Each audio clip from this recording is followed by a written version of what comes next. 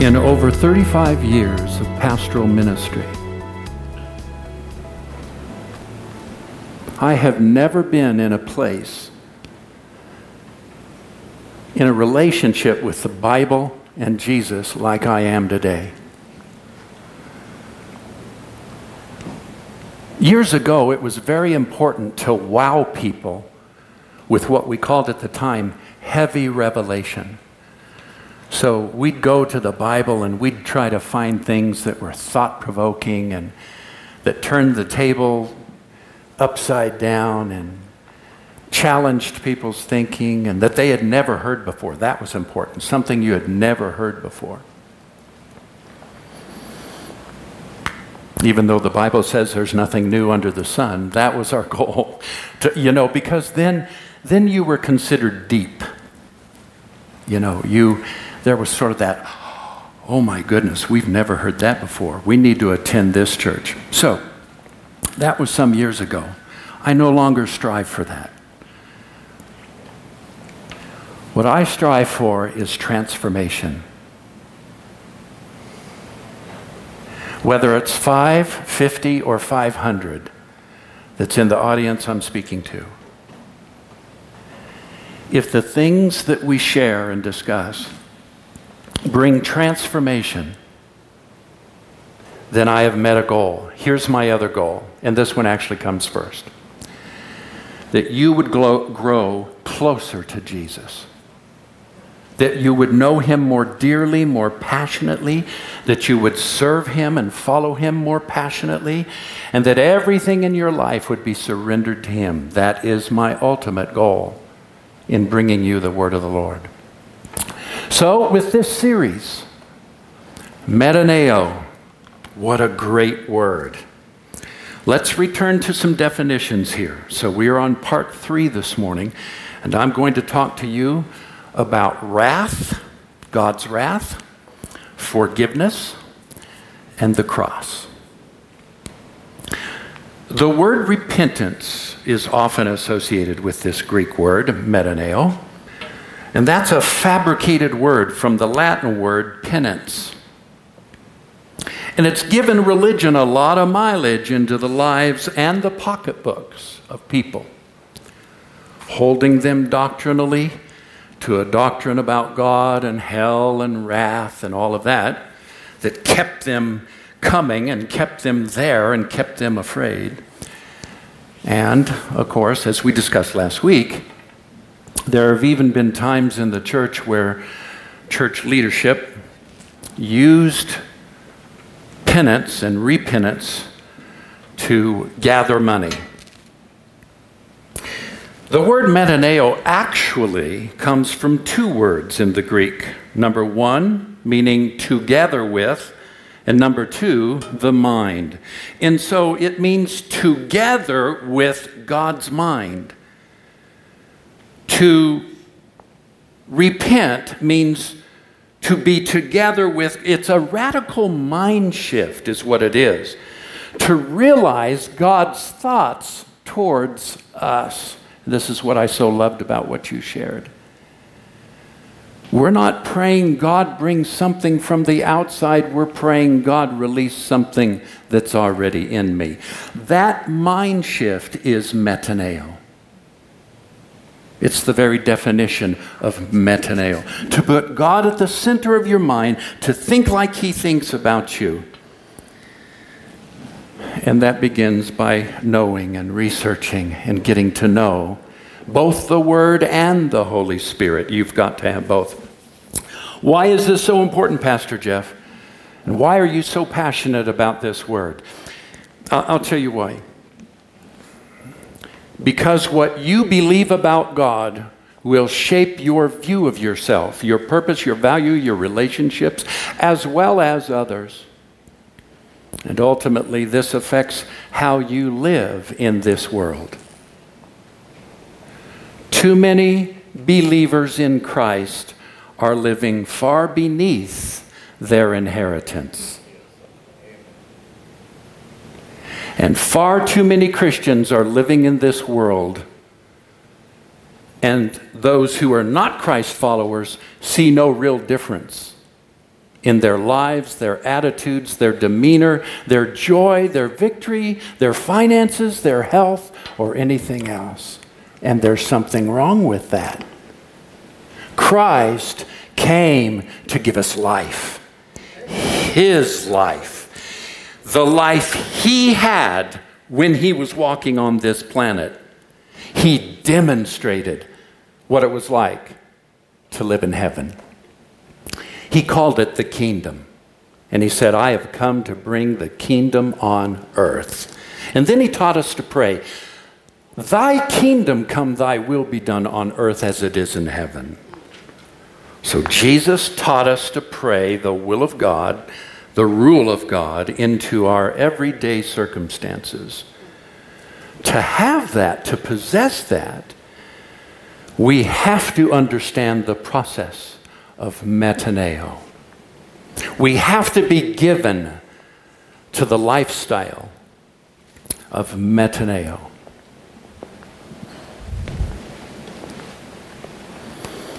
All right. Keeping in mind that I no longer say anything in my sermon for shock value. I say it with the goal of bringing you closer to Christ in transformation. Then I offer the following 3 observations. Let me preface them by saying much of what the church has believed in recent years regarding the atonement is simply wrong. Number 1, Jesus did not die in our place as a substitute. I want to underscore, substitute. Hang on, stay with me. At least get through this message. All right? All right? Study it. Pray about it. Number 2, Jesus did not pay the penalty for our sin. And number 3, Jesus did not receive the wrath of God. Now, we're going to start there, and let's go. Let's expand this. Why dare I say such a thing in a Christian church? It's all based on what's called the atonement theory. There are actually 3 different theories regarding atonement. The Western church, and I dare say most of you sitting in this room, have only heard of one. You, like me, grew up with this one, completely devoid of any understanding of the other 2. I'm going to begin with the one that is the oldest, the one that was followed by our church fathers and believed by the earliest church fathers. It's called Christus Victor. Christus Victor. From the cross until AD 1100, this was the absolute dominant view of atonement. It comes from the Latin word, Christ the Victor. It's also known as the ransom view. Christ the Victor. And here you see that from the cross to 1100 AD, this was their view, including all of the early church fathers, of atonement. Let me give you a brief definition of it.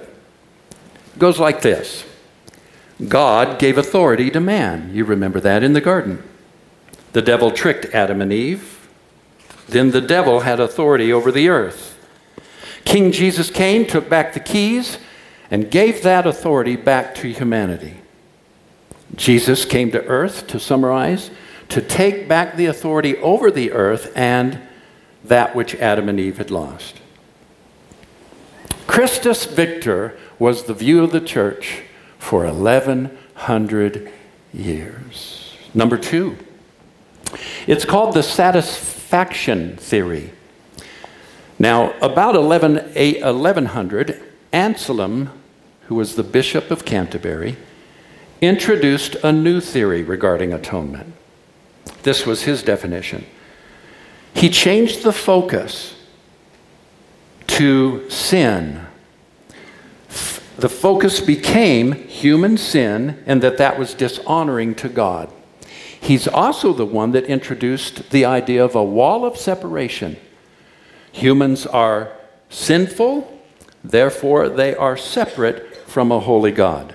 Sin was the focus of atonement, and someone had to come back and pay the debt of sin. Now, this is all based on an idea of God, that God demands justice. By the way, let me be quick to point out that when Anselm introduced this idea of satisfaction, he never presented it, nor did he ever say that someone had to be punished in the place of anybody. He simply switched the focus to sin and dishonoring God and introduced the idea of being separate from God, a great chasm between man and God. Number 3, and here's one that you may not have ever heard of, and please do not bring up any slides before I bring them up on the television, of course. But it is the predominant theory of atonement, by far, in Western church, and certainly in America. And it's the one you learned, I promise you, both in Sunday school and in the preaching from the pulpit. It's called penal substitution. About the 1500s, John Calvin came along and added this. How many of you have ever heard of John Calvin? Some of you certainly. You may have studied that, Bible school or what have you. John Calvin, almost like no other person, certainly recently, since this time, the 1500s, has had more influence on the theology and the doctrine of the modern church, I should say the Western church, than any other person. In this theory, he holds to that sin is dishonoring to God, but then he introduces sin deserves punishment. Therefore, humans deserve punishment because of sin. God must judge sin, and therefore we must be judged. But God sends Jesus in our place. He took our punishment. And note the very legal language of all of this. Very legal. That's interesting because John Calvin was a lawyer by trade, by career. Calvin also taught something called limited atonement. And by the way, this is still held to and practiced today in a great many circles. Limited atonement says that Jesus took the punishment for Christians, which he calls the elect, but not for the rest of humanity. We might illustrate that this way. Well, here we're just, again, seeing the timeline. Christus Victor up until 1100s, then Anselm, and then John Calvin up until our day. So, Jesus, King Jesus, introduced the possibility of forgiveness because he was going to pay the debt for our sins, but it was only available to the elect and not available to the non-Christian. The non-Christian, of course, would go to hell. There's a problem with that theory of limited atonement.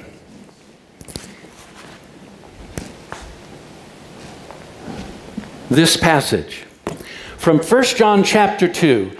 Jesus is the atoning sacrifice. Read the bold parts out loud. For our sins, and not only for ours, but also for the sins of the... Whoops, forgot to read that passage before I put out a doctrinal statement.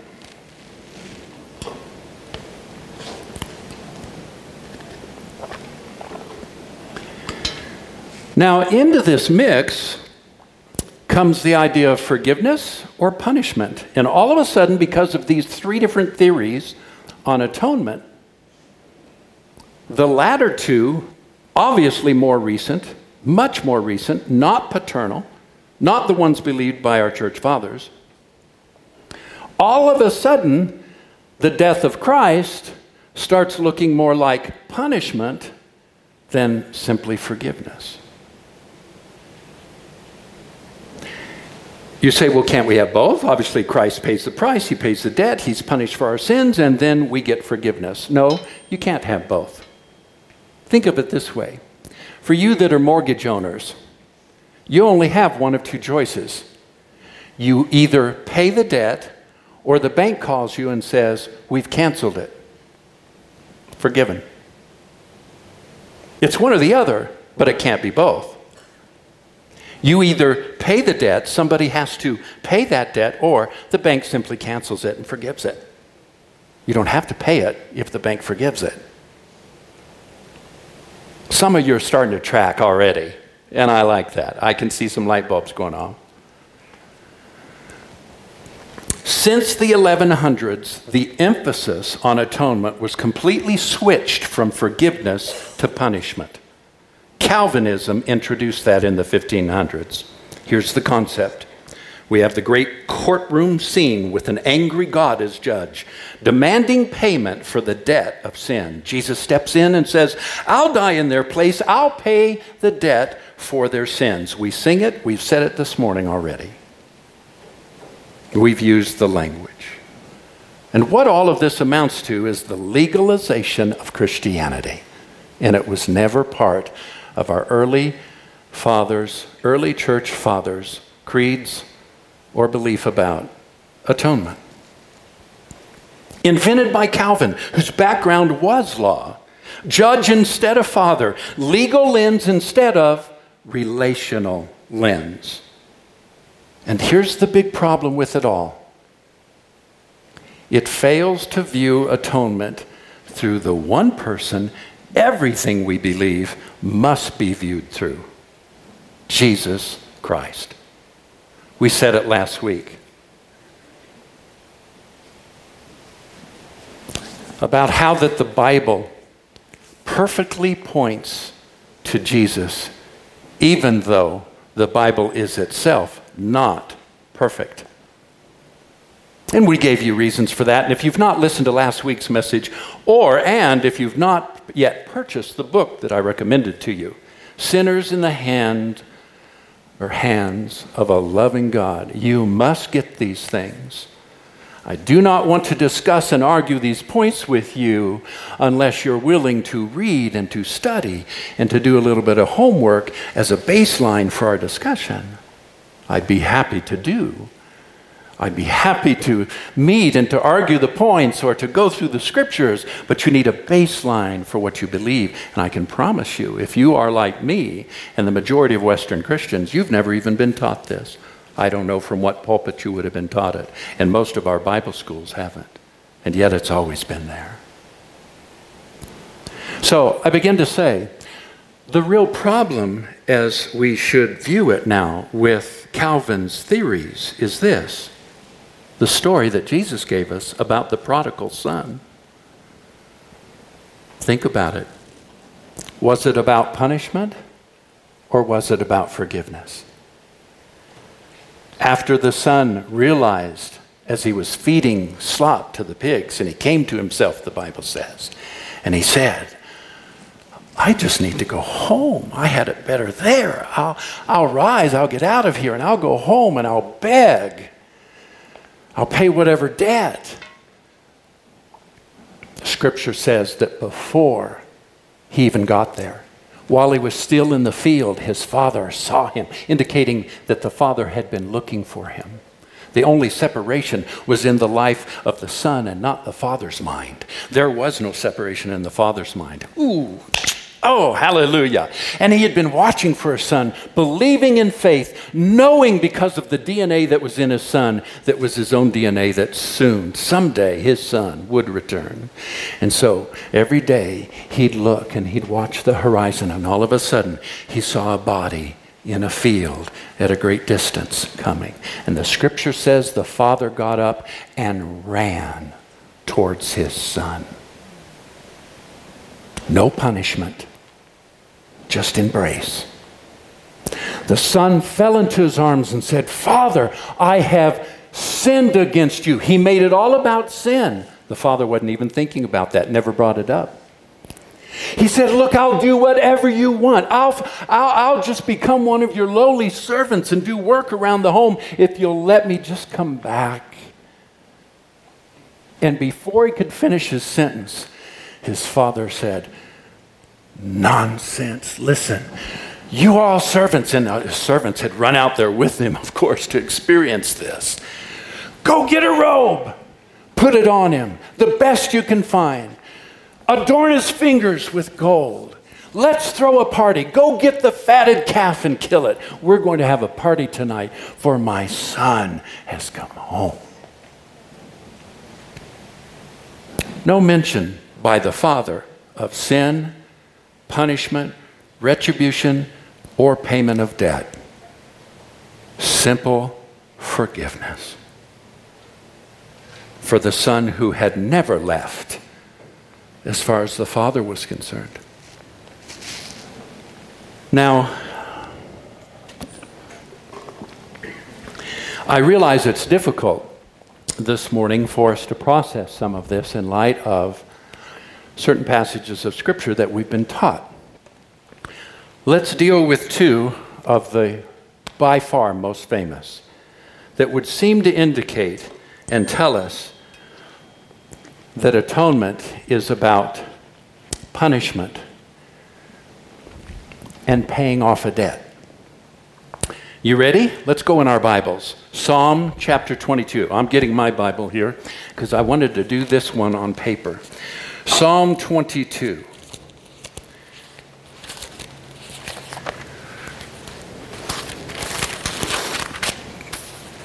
All right. Before we read this verse, I want you to picture in your mind Golgotha. I want you to picture the scene of the hill where Jesus and two thieves are being crucified. One thief on either side of Jesus, and Jesus now has been raised, and the cross that he's hanging on has been erected and put into the hole. And Jesus, with arms outstretched, knees bent as his feet were nailed into the cross, is hanging there, gasping for breath as the weight of his body, after being flogged and beaten, is hanging there on that cross. And I want you to remember what you've read as we read verse 1 of Psalm 22. My God, why have you forsaken me? Remember that? Sure you do. Matthew chapter 27, verse 46. Jesus uttered on the cross, my God, why have you forsaken me?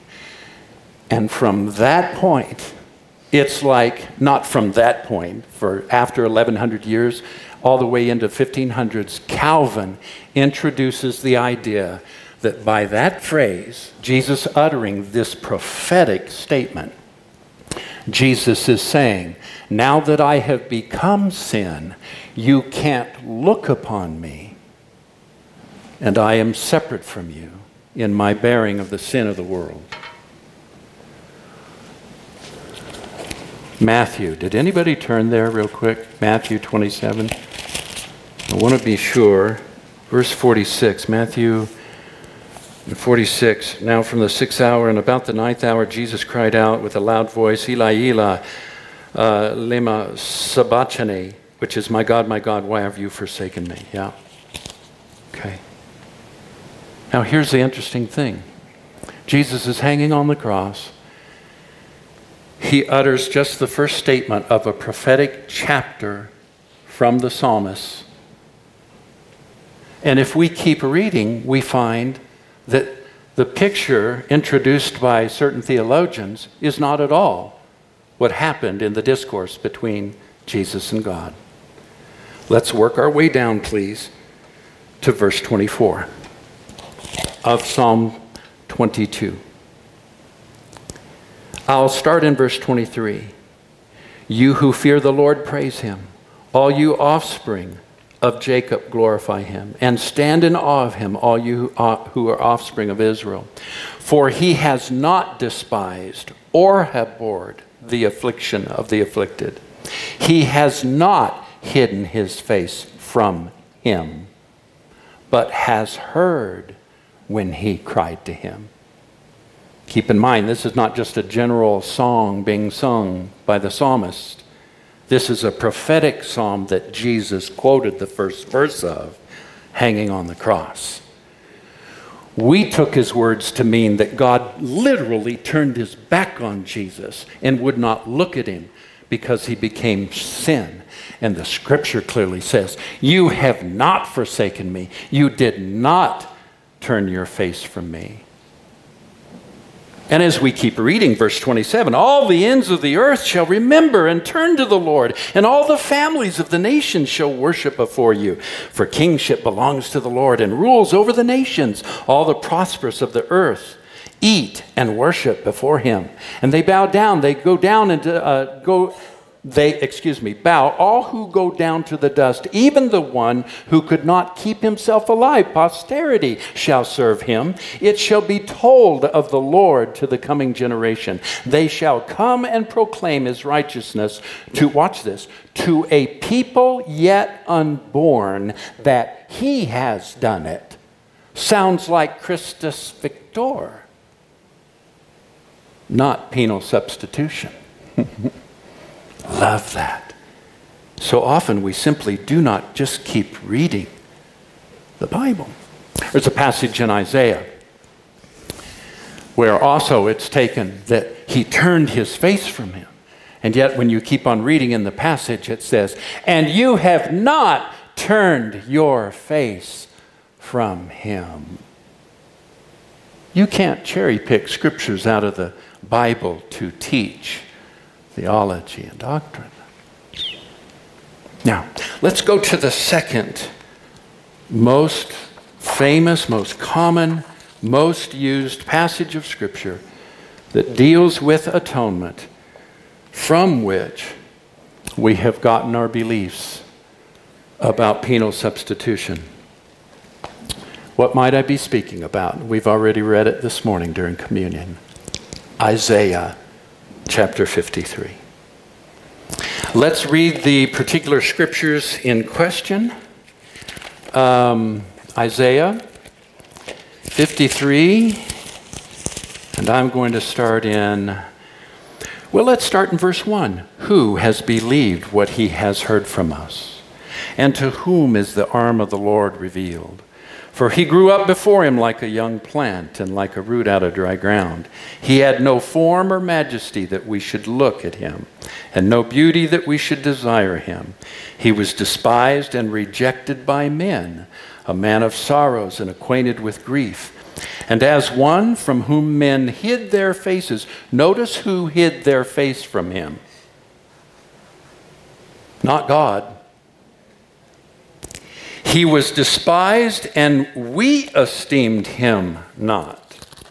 We esteemed him not. Surely he has borne our griefs and carried our sorrows, yet we esteemed him stricken and smitten by God and afflicted. We esteemed him. God did not say that's what he was doing. We esteemed him stricken, smitten by God. But he was wounded for our transgressions. Now, the language gets intense here. Watch. And he was crushed for our iniquities.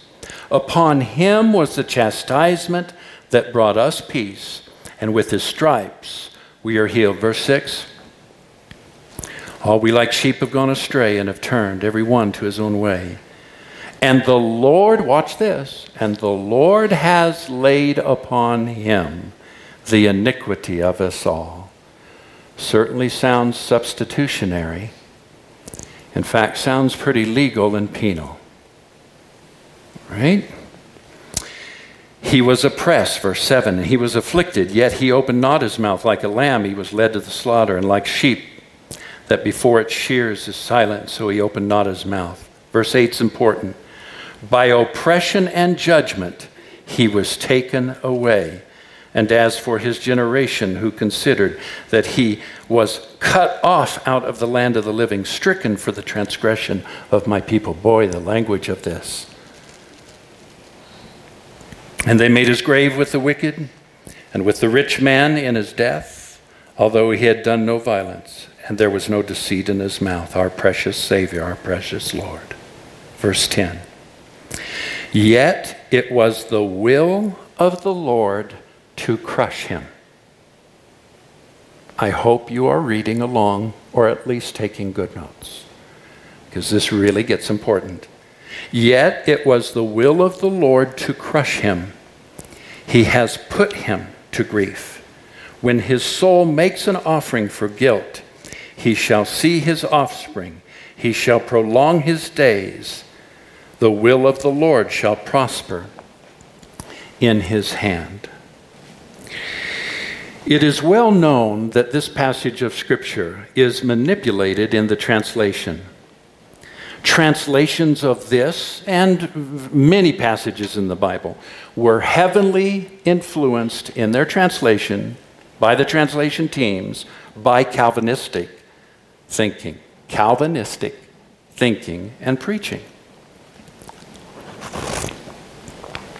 Keep in mind that the translation of the Bible that you hold, and actually since the first Bible that was ever printed came in the 1500s, there was never a Bible printed, not a single translation of the Bible ever printed until after Calvin.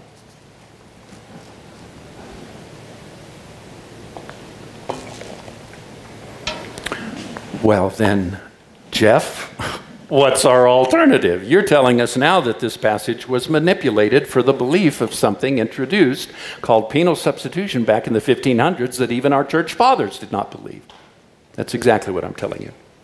So, let me give you an answer though. Our best option is the one that Jesus had in his own day. It's called the Septuagint. The Septuagint LXX. It was produced, get this, around 200 to 300 BC, before Christ. It was the standard Greek Bible of Jesus' day. Modern translations tend to fit best with the penal substitution theory, but better translations, using the Septuagint as their start, show that Jesus took sin upon himself as if it were a plague, and then the Father cleansed him of that plague of sin. I'm going to show you exactly what I mean here. Here's verse 5 from a very popular, in fact, probably in the last 60 years, 50 years, the most popular English translation used widely by the majority of Christians in America for sure. He was crushed for our iniquities. The punishment that brought us peace was on him, and by his wounds we are healed. But watch now as we read that same verse from the Septuagint. He became sick because of our sins. The pedagogy, I'm not even sure how to pronounce it. In other words, I'm sorry, somebody? You guys just know this. Why are you? Oh, you're teachers. You all are teachers. Okay, say it again real loud. Pedagogy, which means your profession or the teaching, especially the profession of teaching, of our peace was upon him. With his bruises we are healed. Now that changes entirely. Verse 5. The atonement that's part of the story is not God beating Jesus out of anger, wrath, and punishment. Instead, it's the suffering, the iniquity, the transgression of all of mankind, humankind, was laid on Jesus as the atonement lamb. And then we go to verse 8 again from the New International Version. For the transgression of my people, he was punished. There's that very legal language again. But the Septuagint doesn't say that at all. By the transgression of my people, he is plagued. There's a great deal of difference between the word for and by. For indicates the suggestion of substitution. He was plagued for, or he was stricken, as the translation says. If we go back, don't do that on me. Let's go here. For the transgression of my people, he was punished. Right? Lends itself to the idea of substitution, and it is an inaccurate translation. But by the transgression of my people, he is plagued, means it was fully my transgression, not God's will.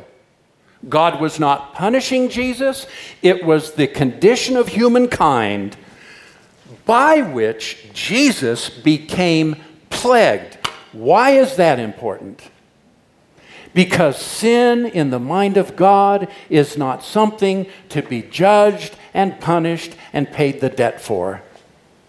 It is a plague. It is disease and it is illness. And our loving Father forgives it and then gave us Jesus to eradicate it. And at about that point, we ought to all be saying, hallelujah. God is not seeking to punish anyone. God was not trying to punish Jesus. Jesus willingly became everything that humanity was living in. This disease, this plague of sin introduced in the garden, all of its effects, Jesus willingly took. Not under punishment, but by it, he became it. And then it was a plague that he bore to the cross. So by the transgression, not for the transgression. And instead of punished, the Young's literal translation says that he was plagued with disease. In other words, the plague refers to what it was like for Jesus when, as the perfect, healthy, sinless lamb, the disease of sin, the disease of the sin of Israel was placed on him. And by their transgression, he was plagued. Now, here comes the big one. Verse 10. Watch this. Verse 10 from the New International Version. Yet it was the Lord's will to crush him and to cause him to suffer. It was the Lord's will to... This is like Theology 101. This is Sunday school in the Western Church. This is penal substitution. This is what I was taught and raised with. This is what I learned in Bible school. The Septuagint. And the Lord desires to purify him of the plague. It couldn't be more different. Are you getting the picture? Are you beginning to get the story? Jesus actually was not punished with our sin. That Jesus did not bear the sacrifice of an angry God who was trying to destroy and punish. Jesus didn't even come to pay the debt. Jesus, by our transgression, he became a plague. And God said, I'm going to remove that plague, starting with forgiving all of humanity in Christ. 2 Corinthians chapter 5, verse 17 through 19. And God was in Christ, reconciling the world to himself, not counting their sins against them. Never mentions punishment, never mentions paying the debt. He simply says, he's not even counting your sins up. Well, now, if he's not keeping track, why are you? And if he's not keeping track of your sins, what right do I have to develop religious teaching or religious relationship with you based on your moral character and practice? I have to allow the Holy Spirit to bring you, as he brings me, together, both of us, into the revelation that Jesus became a plague, but the Lord forgave it and wiped that plague out. And so the scripture ends in verse 6 with this, and by his stripes you are healed. You know what the plague of sin needs? Not punishment, forgiveness. Oh, and let me remind you, there aren't two options. Either somebody has to pay the debt, or the bank's going to forgive it. And God looked upon you and me, and out of his love, because God is love, he's never been angry. He's never been distant. He's never not liked you. He's never been far away. He's never been a God of punishment and anger and wrath. And out of his great love, he looked upon this plague and said, I forgive you. And I remove the plague, and by his stripes you are healed. So that Paul writes, one of the greatest passages in all of the New Testament, God was in Christ reconciling the world. Not just Christians, not just people that pray the prayer, to himself.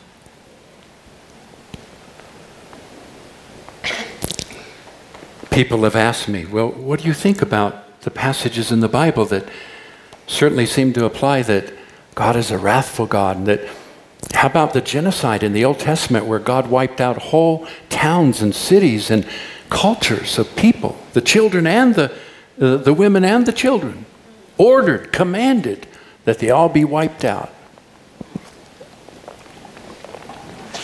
There are answers for that. But I can tell you this. God doesn't look like a punishing God. God doesn't look like John Calvin.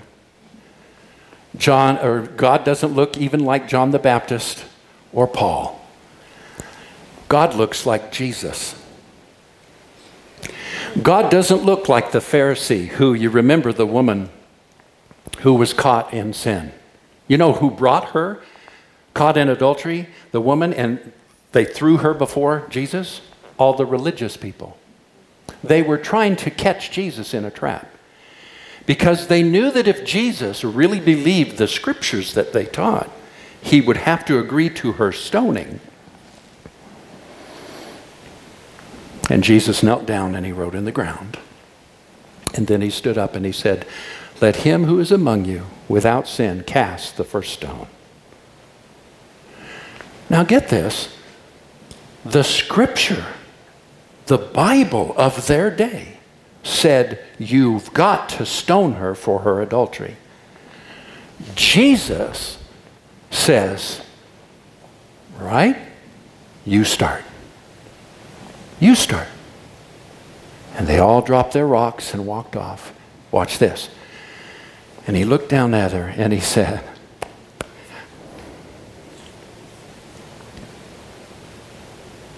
woman, where are your accusers? And she looked around and she saw them all leaving and she said, there aren't any more, Lord. Watch this. And Jesus said, neither do I condemn you. Get up. And oh, by the way, I know it's quoted. Go and sin no more. It's actually not in the Greek text. Neither do I condemn you. God doesn't look like Moses. God doesn't look like a Pharisee. God looks like Jesus. And Jesus did not require her sin to be punished. He forgave it. And oh, by the way, he forgave it and hadn't gone to the cross yet. How do you do that? If your whole idea of God is wrapped around the theory of penal substitution, how do you forgive somebody before the cross?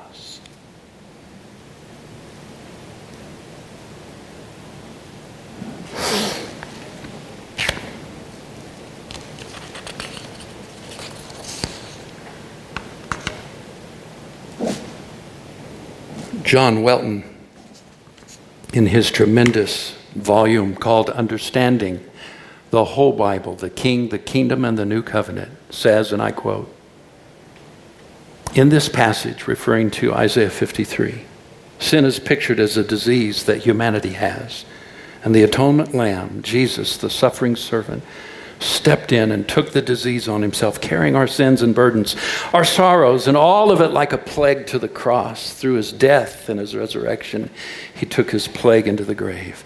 And when he came out of the grave, he left it all in the grave. And as a result, he released, watch, listen.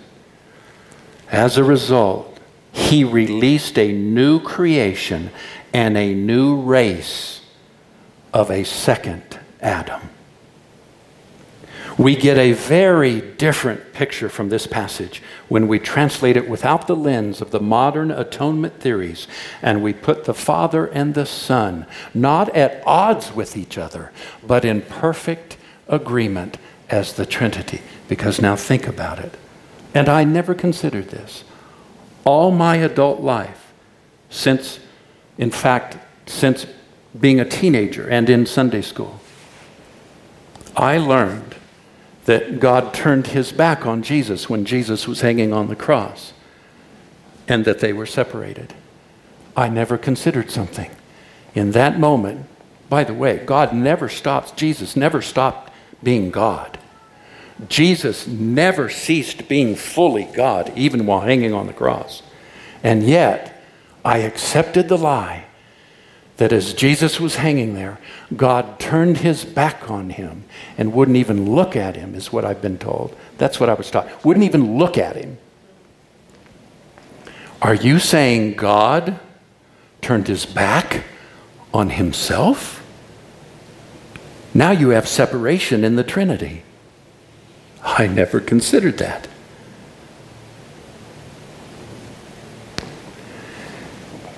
And no matter who you are and in what age, central to the gospel, central to all of theology is this: that the Trinity is in perfect agreement, perfect accord, never separate, and they change not. God is immutable. He changes not. How do I deal with difficult passages in the Old Testament? Through the lens of Jesus, because God looks like Jesus. So what that tells me is that I don't change my doctrine to adopt a new theory. I change my reading of Scripture so that it comes into line with the Son. Let's bow our heads.